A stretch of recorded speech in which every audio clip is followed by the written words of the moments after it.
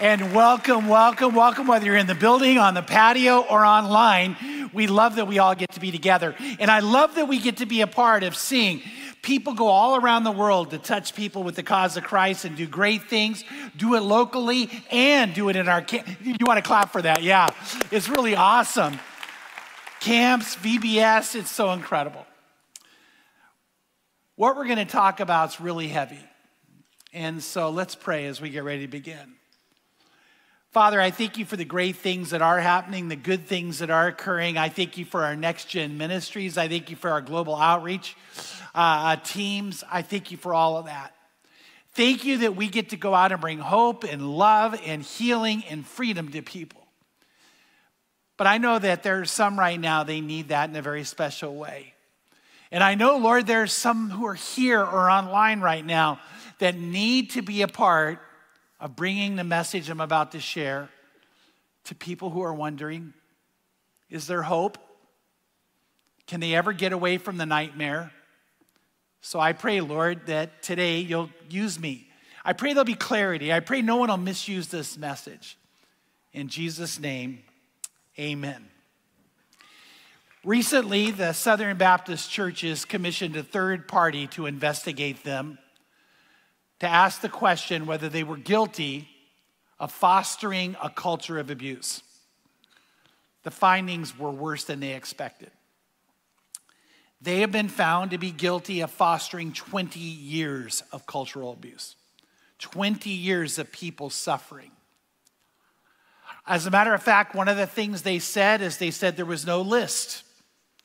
Well, they found out there was a list of 700 known abusers that they did not report. Thousands suffered. And I want to tell you that I am not against the Southern Baptist churches.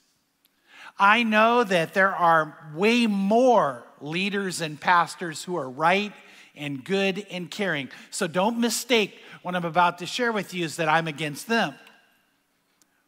But I do know over the years, I have watched churches, I have watched pastors, I have watched leaders do the very same thing they're guilty of. And I want to talk to you about how we can't be that way.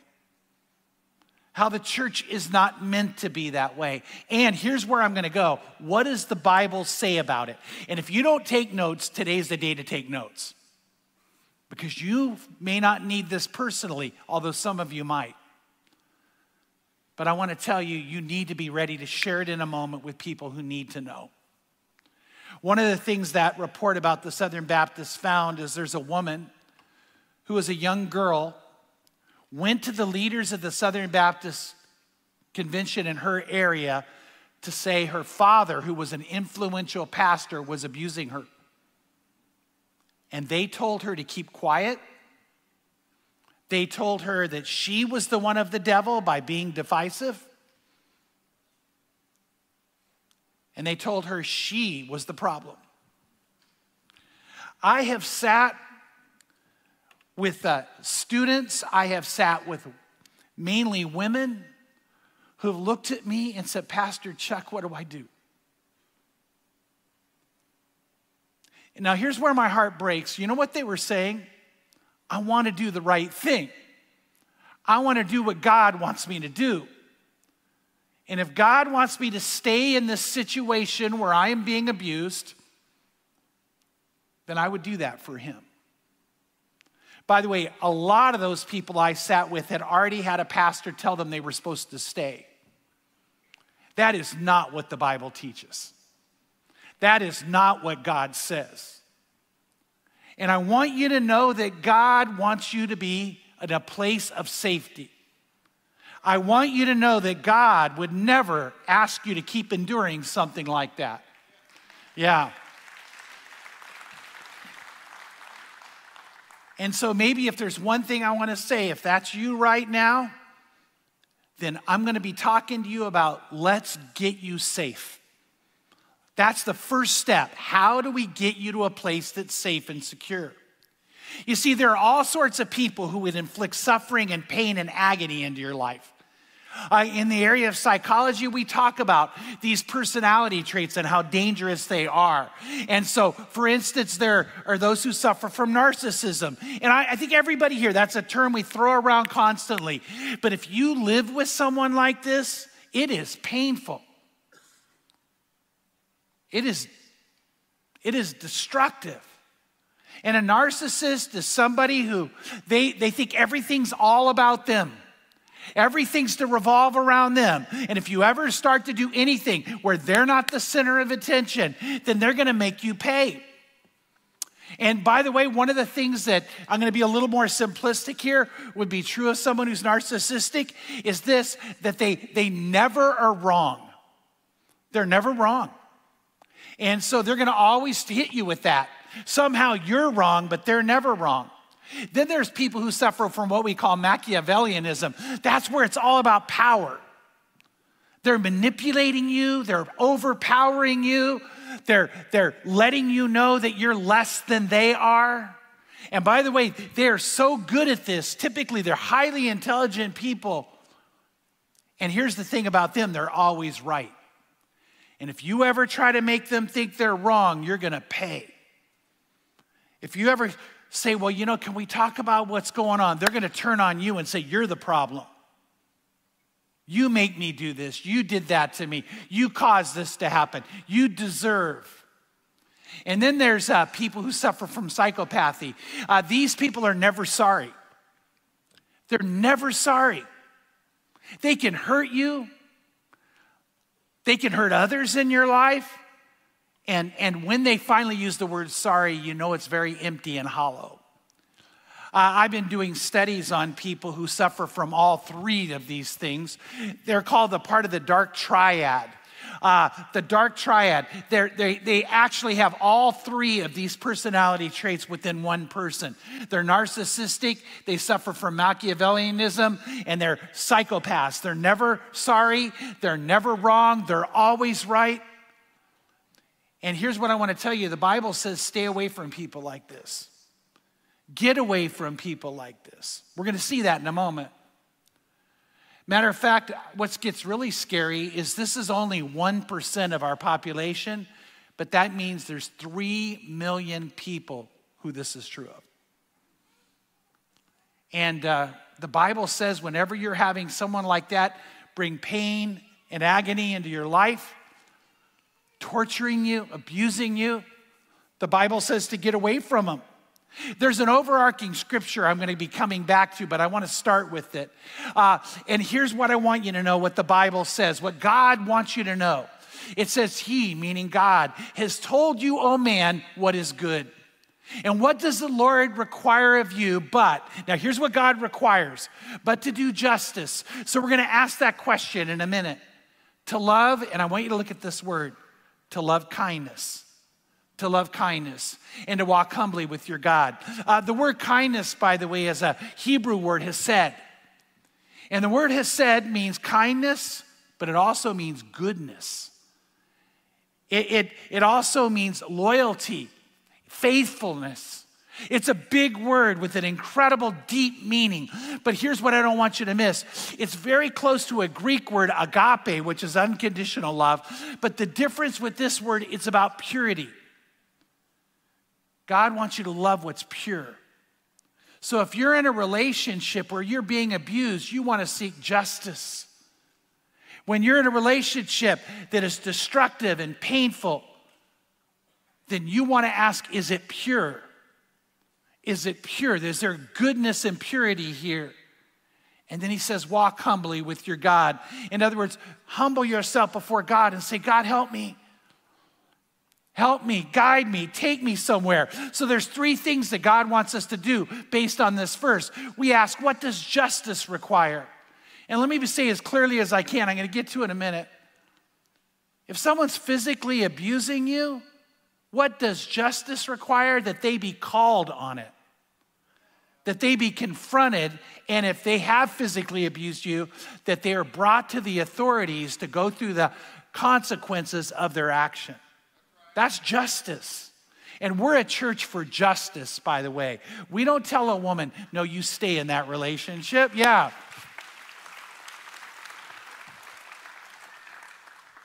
if your children are suffering, you call them on it. You don't let that keep going. That's what the Bible teaches. The Bible doesn't say, no, you married them, therefore you're trapped, or they're your husband or wife, therefore stay there. No, you put an end to it. And then you ask the next question, what will be sown and what will be reaped? By the way, if pain and agony are being sown into a relationship, that is not a pure good relationship. See, God said, I want you to seek that hesed, and you're not finding it. You're not reaping that. And then, is my motivation love? In other words, we do ask that question. How do I show genuine, real love in this situation? Love that can overcome hate. Love that can overcome evil. And so how do we do those things? So we're going to get to that in a moment. But what I want to do is talk about this. Who does it that the Bible says you and I are not to be around? The Bible actually teaches there are certain people you don't want to be in their presence. And reason I'm bringing that up right now is because if a person you have a relationship with is like this, the Bible says you separate from them and you put up a barrier, you put up a boundary. So the first kind of person the Bible says to be away from, I'm going to go ahead and mention it, it's not my main point today, is the heretic. The heretic, the one who brings heresy. Look what it says in 2 John. John said, if anyone comes to you and does not bring this teaching, the teachings of Christ, the teachings of the Bible, do not receive him into your house. Don't let him in your home. And do not give him a greeting. For the one who gives him a greeting participates in his evil deeds. So the Bible says when someone's heretical, that you are to put a separation between you and them. You're to set a boundary and not allow them in your house and not give them a greeting. We, by the way, at Crossroads Christian Church, if you didn't know this, in our staff, I have instituted, and I did this when I first came in 2007, a purity standard. And the purity standard would have to do with how you operate, so there's sexual purity. So if anybody in our staff violates that, I'm not mean, but I let them go. And we hope to restore them one day. You know, maybe not on staff, but we do that. I also have a doctrinal theological purity standard. And very often they'll come out of book, they'll come out of teaching. And one of our staff may veer into that. And if they do, you just need to know this, I let them go. Do I still love them? Yes, but we still let them go. And you know why? Because the Bible's clear that when this happens, you don't associate with people who do that. You don't allow that to occur. You've got to have a higher standard. Now, when we go into the area of abuse, one of the forms of abuse that takes place is called spiritual abuse. And a lot of churches are spiritually abusive. And a lot of people take on using the Bible to abuse people. And a lot of people suffer because of that. Probably the easiest way to spot spiritual abuse is they take authority in your life that should only be held by Jesus Christ. You see, praise God for that. So have you ever noticed that I, as your pastor, never tell you, this is how you're supposed to live individually? I don't call you over and go, what are you doing wearing that? Some of you might need that, but I don't do it. Why'd you buy that? Why'd you make that decision? You can't move out of this area because we're your church. By the way, whenever any of you get called by God to move, it breaks my heart we're not going to have you physically here. But you know what I celebrate with you on a new chapter God has for you. You know, because we want to give you that opportunity to live out what God wants. So God's great desire is that you would have freedom. And so when someone starts taking away your freedom, that's spiritual abuse. And it says in Galatians 5:1, it was for freedom that Christ set us free. Therefore, keep standing firm and do not be subject again to a yoke of slavery. So while we want to give you good direction and give you good advice and let you know it sometimes maybe if you're veering off, we want to call you to listen to God and let the Holy Spirit move in your life. And so if someone starts to take away your freedom, it's a sign they're probably moved into heresy and spiritual abuse. The second kind of person God says to stay away from is the perverted. The narcissistic would be perverted. The psychopath would be perverted. And so where does the Bible say to stay away from them? Look what it says in Proverbs 22:5. Thorns and snares are in the way of the perverse. Do you see that? The perverse, the perverted. He who guards himself will be far from them. So if you're wise, if you're doing what God says, you get far away from people like that. The perverted. Someone could be sexually perverted, and you ought to be staying away from them. And by the way, that might be a husband who uses sex rather than to build his wife up and to create communication that's deep and intimacy that's good. He uses it to create pain in her life and demeans her. That's perverted. And when you start suffering sexual abuse in a marriage, God says, get away, separate, get to safety.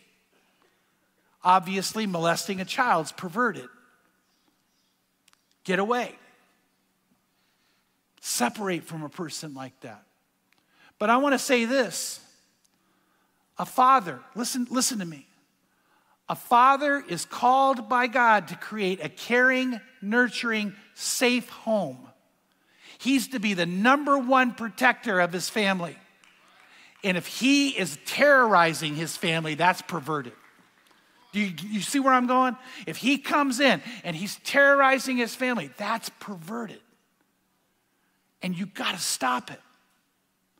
You got to find a way to stop it. If you're a wife and you're afraid of your husband, the Bible says he's to treat you as a joint heir. He's to make you feel special. If he doesn't do that, that's perverted. So God's saying, don't let that occur. So when someone's creating physical abuse, that is a perversion of what God wants.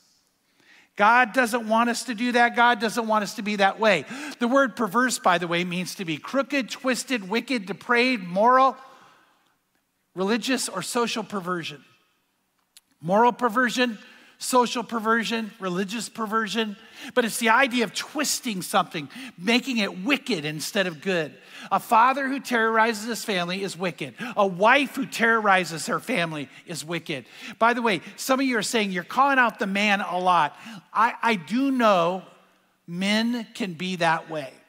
I also know there are some men who need to defend your children from a mom who's that way. And you need to do that. It may be in a workplace. But the bottom line is when someone is abusing you, that's perverted. That is perverted. And God says you and I are not to be a part of that. We're to get as far away as we can. You don't associate with people like that. And then the next group that God says to be away from, that God doesn't want you to be around, is the scoffer. And the scoffer is someone who would have that Machiavellian attitude. Now, why do we put this here? Because a scoffer always wants to power up. They always want to put down. They always want to mock. They always want to verbally abuse. They're always doing things like that to demean you, to be destructive. Or there may be the narcissist who always thinks they're right, therefore they're going to make fun of everybody else.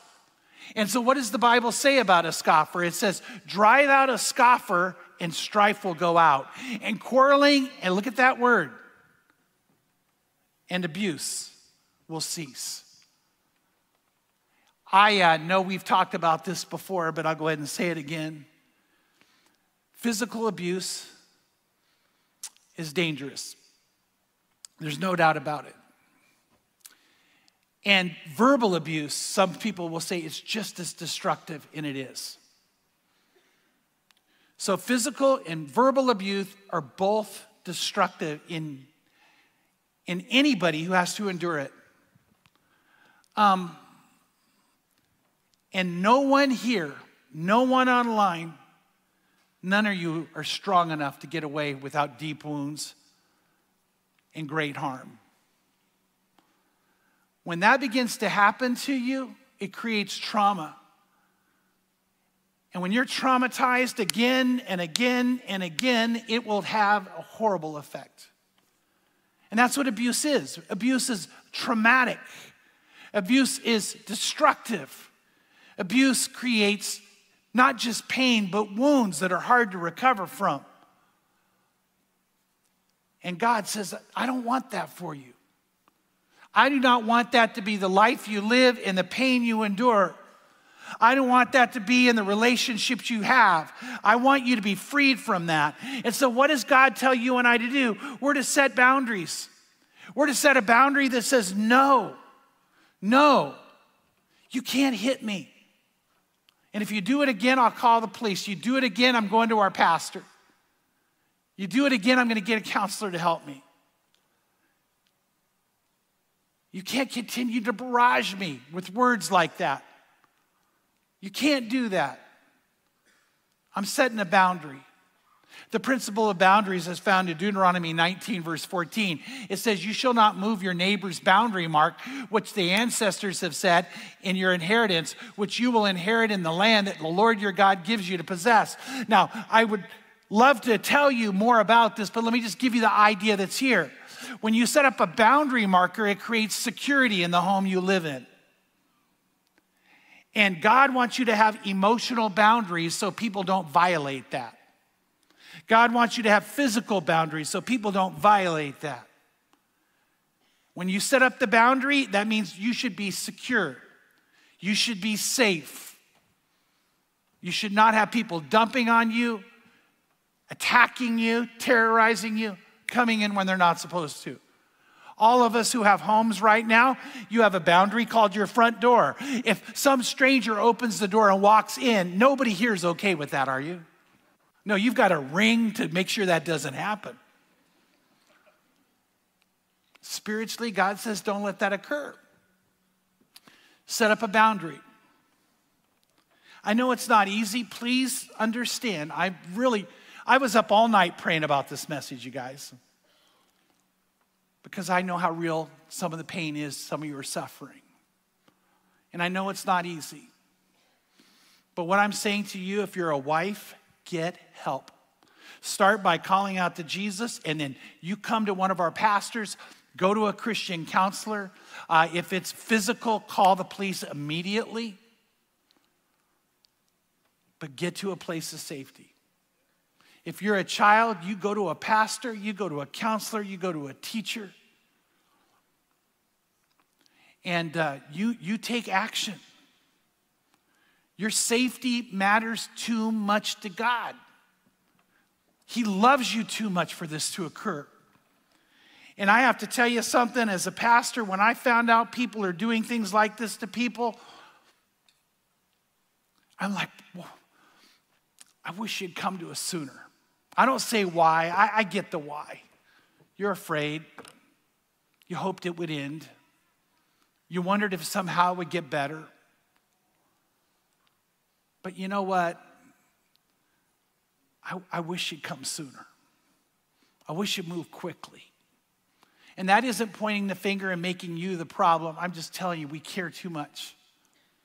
And we just don't want you to live in that kind of agony at all. We don't want that to be what's going on in your life. You see, sometimes I've sat with mainly women who say, well, I went to a pastor and they told me I can't divorce him, so I have to live with him. Well, okay, that's a bigger subject that I'm going to get into, but let me tell you something. The first step isn't divorce, it's separation. Should you separate? Yes. Yes. And you know what? An abuser needs to be called on their being an abuser. They need to face the consequence of their action. If you're the one being abused, you didn't do it. They did. Yes, you get away. Yes, you get away. And you make sure you protect yourself. And you make sure if you have kids, you protect your kids. Proverbs 22 verse 3 talks about the idea of us being careful in this area. It says, the prudent sees the evil and hides himself. You need to find a place of hiding. It says, but the naive go on and are punished for it. See, God God doesn't want you to go on and just live in this and let this keep occurring. And now you're suffering the agony of what's occurred.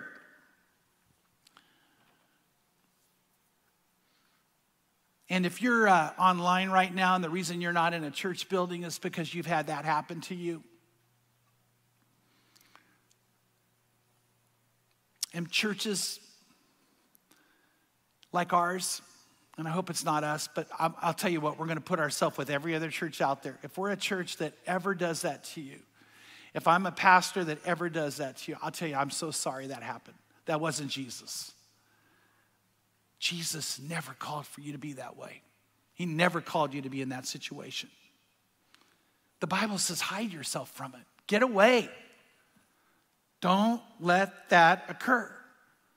So do whatever you can to make that move, to make that step. That's what the Lord wants. So let's go back to Micah 6:8 and let's talk about again what he says we should do. Number one, we should ask this question: what does justice require? What does justice require? And remember, it says, he has told you, O man, what is good, and what does the Lord require of you, but to do justice, to do justice. So that means if anybody's physically harmed somebody, what does justice say? They should be arrested. They should be arrested. I remember one time there was a situation where a girl made a report on her father who ended up losing his job because he had a job that if he ever committed abuse, he would never be able to keep that job and work in that profession again. And he tried to tell her, look what you did to the family. And I said to her, no, you didn't do this. He did this. He should have known better. Matter of fact, his job was one where he should have made the report. So if you're the person being abused, it's not your fault and you're not the one doing it to the family. And so if you need to make the report, you make the report. Sometimes it's not as easy. Verbal abuse is harder to prove. By the way, that all of us at our church staff, I don't know if you guys know this, everybody on our church staff, we're mandated reporters and we go through mandated reporting training and we report. But that's a tougher one. But still, find a way to get to safety. Do what's just. Do what's just. And so justice does require, number one, that the perpetrator be held responsible, not the victim. Justice requires that they suffer consequences for what they've done. And let me say this. My great desire is for them to do this, something that God calls for them to do, called repent. So it's not saying we don't care about the person who's done it, but I would say this: if you care about them, don't let them get away with it. Don't let them get away with it. So you ask the question, what does justice require? And we want to live that out and understand that. The second thing we ask is this: what is being sown and what is being reaped? There's a law of sowing and reaping in the Bible, and it's found in Galatians chapter 6, and it says, do not be deceived. God is not mocked. Whatever a man sows, this he will reap. For the one who sows to his own flesh will from his flesh reap corruption. But the one who sows to the Spirit will from the Spirit reap eternal life. So what is being sown and what is being reaped? By the way, if you're a parent and you're living in a situation where there's violent anger, let me ask you a question. What is the likelihood your children then will take that on and live that out? What do you guys think the answer is? Highly likely, because it's being planted in them. Matter of fact, they found that of people who are physically abused, 1/3 go on to physically abuse another loved one. Why? Because that was planted within them. Now, the other 2/3 still go on with trauma and pain. But we've got to look and say, we can't allow these things to keep being planted, these things to keep being sown, these things to keep happening. God doesn't want that.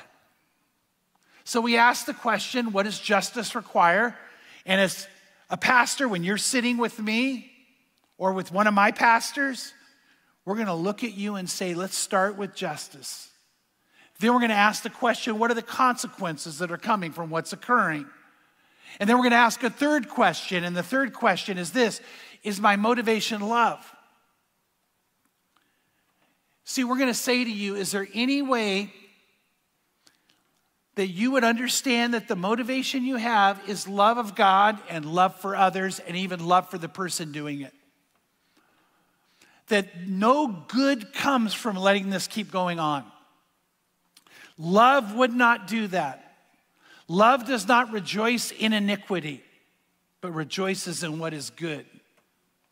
So in 1 Peter, it says that we are to, above all, keep fervent in your love for one another, because love covers a multitude of sins. I remember sitting with a college-age girl, actually more than once, who had been struck by a guy she was dating. And I said, did you break up with him? And she said, no. He asked if I would forgive him. I said, well, forgive him, but break up with him. Break up with him. If you care about him, let him know that consequence is real. That's not okay. That's not acceptable. By the way, all of you who have children, when we discipline our children in the correct way, it's never enjoyable to them, but why do you do it? You do it because you love them, right? I don't think there's any, in a good parent, that's your motivation is love. So if I care about somebody who's abusive, I'm going to say, you got to change. You can change. But what's going on is wicked. What's going on is evil. I have a friend who's a psychologist, and he's incredibly effective, but when moments like this occur, he looks at people and says, you need to open your eyes to how truly evil you are. And that is the beginning very often of their change. If you're abusive, let me just say it, that's evil. Open your eyes to how evil you're being. If your kids live in terror, that's evil.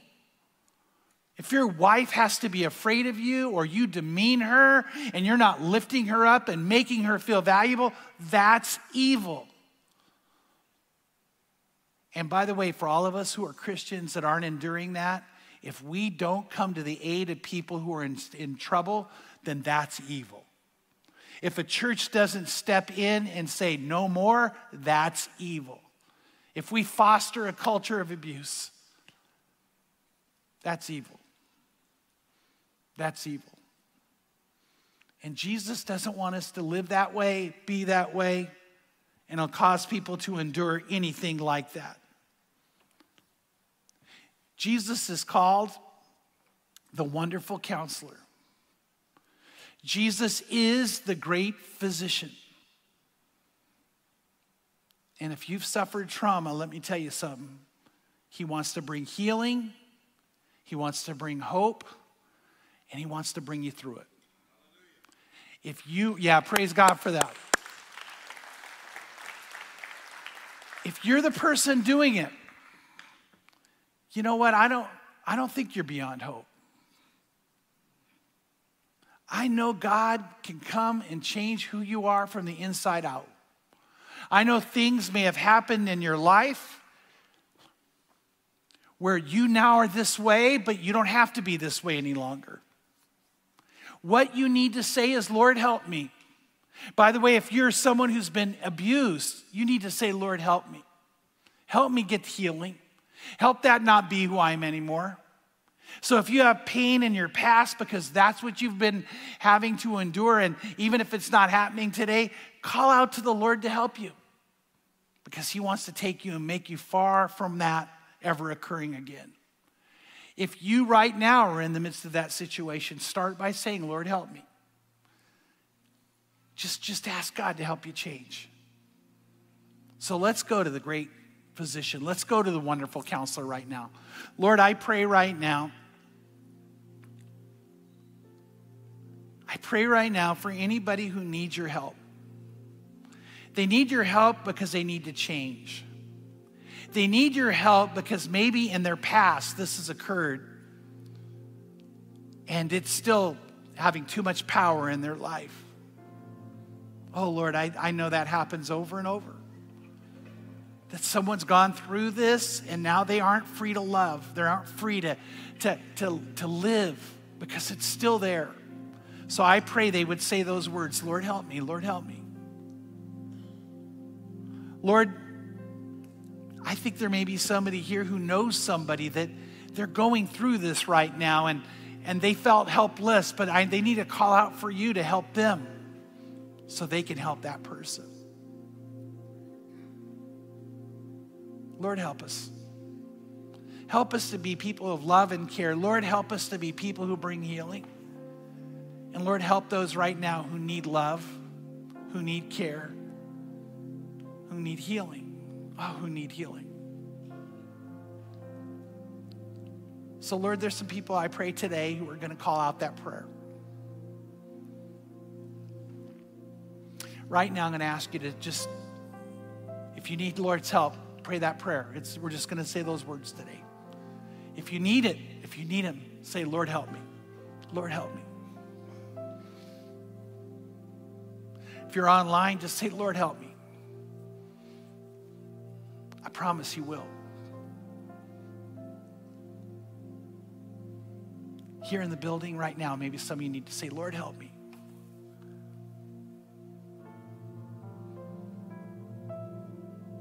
And if that's you, you're praying that prayer, and you're online, I want you to do this. I want you to right away, find a way to text amen to 77247 so we can come alongside you and so we can help you.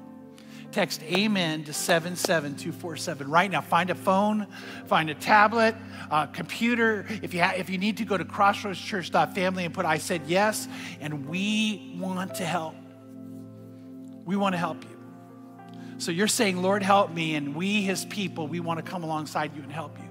Text amen or go to crossroadschurch.family. Thanks again for joining us. Here at Crossroads, we're all about helping people take their next step. So, what's your next step? Whether you've made a decision to follow Jesus, want to be baptized, or you're interested in knowing more about God and the Bible through our Alpha class, we can help you take your next step at crossroadschurch.family. We also want to invite you to gather your family and friends to join us right here online again next week. So if you're watching on YouTube, hit that subscribe button and you'll never miss out on any new messages. If you found this message encouraging, click the like button and let us know how we can pray for you this week in the comments.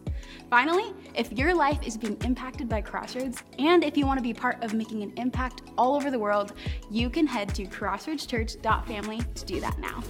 Thanks again for watching, and we'll see you next time.